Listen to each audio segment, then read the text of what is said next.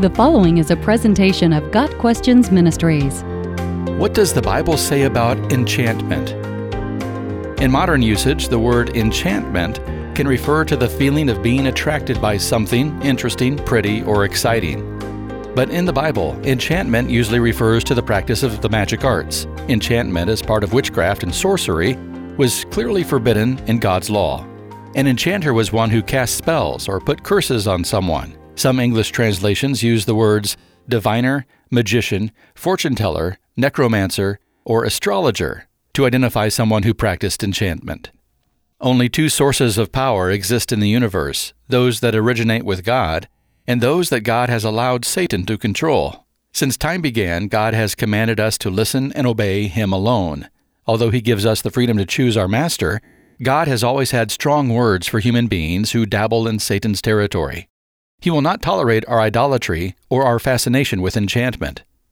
It is also interesting to note that the Greek word pharmakeia, translated in Galatians 5 verse 20 as witchcraft or sorcery, is also a word that implies the use of magic potions and mind-altering substances as part of a sorcerer's enchantment. From this Greek word, we get the English word pharmacy, associated with the manufacture and dispensing of drugs. This word is used again in Revelation 18 verse 23 by an angel executing God's judgments upon Babylon, in part because of her refusal to repent from her magic spell, pharmakeia, or enchantments of every sort. With this deeper understanding of all that enchantment encompasses, the Bible's prohibition of it becomes even more relevant for our day.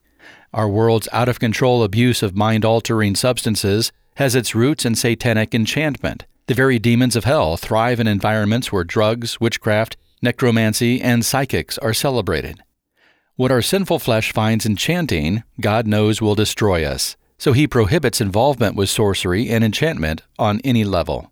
For a Christian, the prohibition against enchantment goes one step further. Ephesians 5 verse 18 warns that we cannot be controlled by both alcohol and the Holy Spirit. Alcoholic liquor, which is often dubbed spirits, controls us in the way that only God's Spirit should control us. When we transfer ownership of our lives to Jesus, the Holy Spirit comes to live inside our hearts. He comes with the intention of transforming us into the image of Christ by directing our lives through our voluntary surrender and obedience to His Word. This transformation cannot happen when we choose to be controlled by something other than Him. When we seek enchantments through drugs, alcohol, horoscopes, fortune-telling, or any number of other satanic controls, we forfeit the fruit that God desires to produce in our lives. The only enchantment believers seek is found in the presence of God Himself.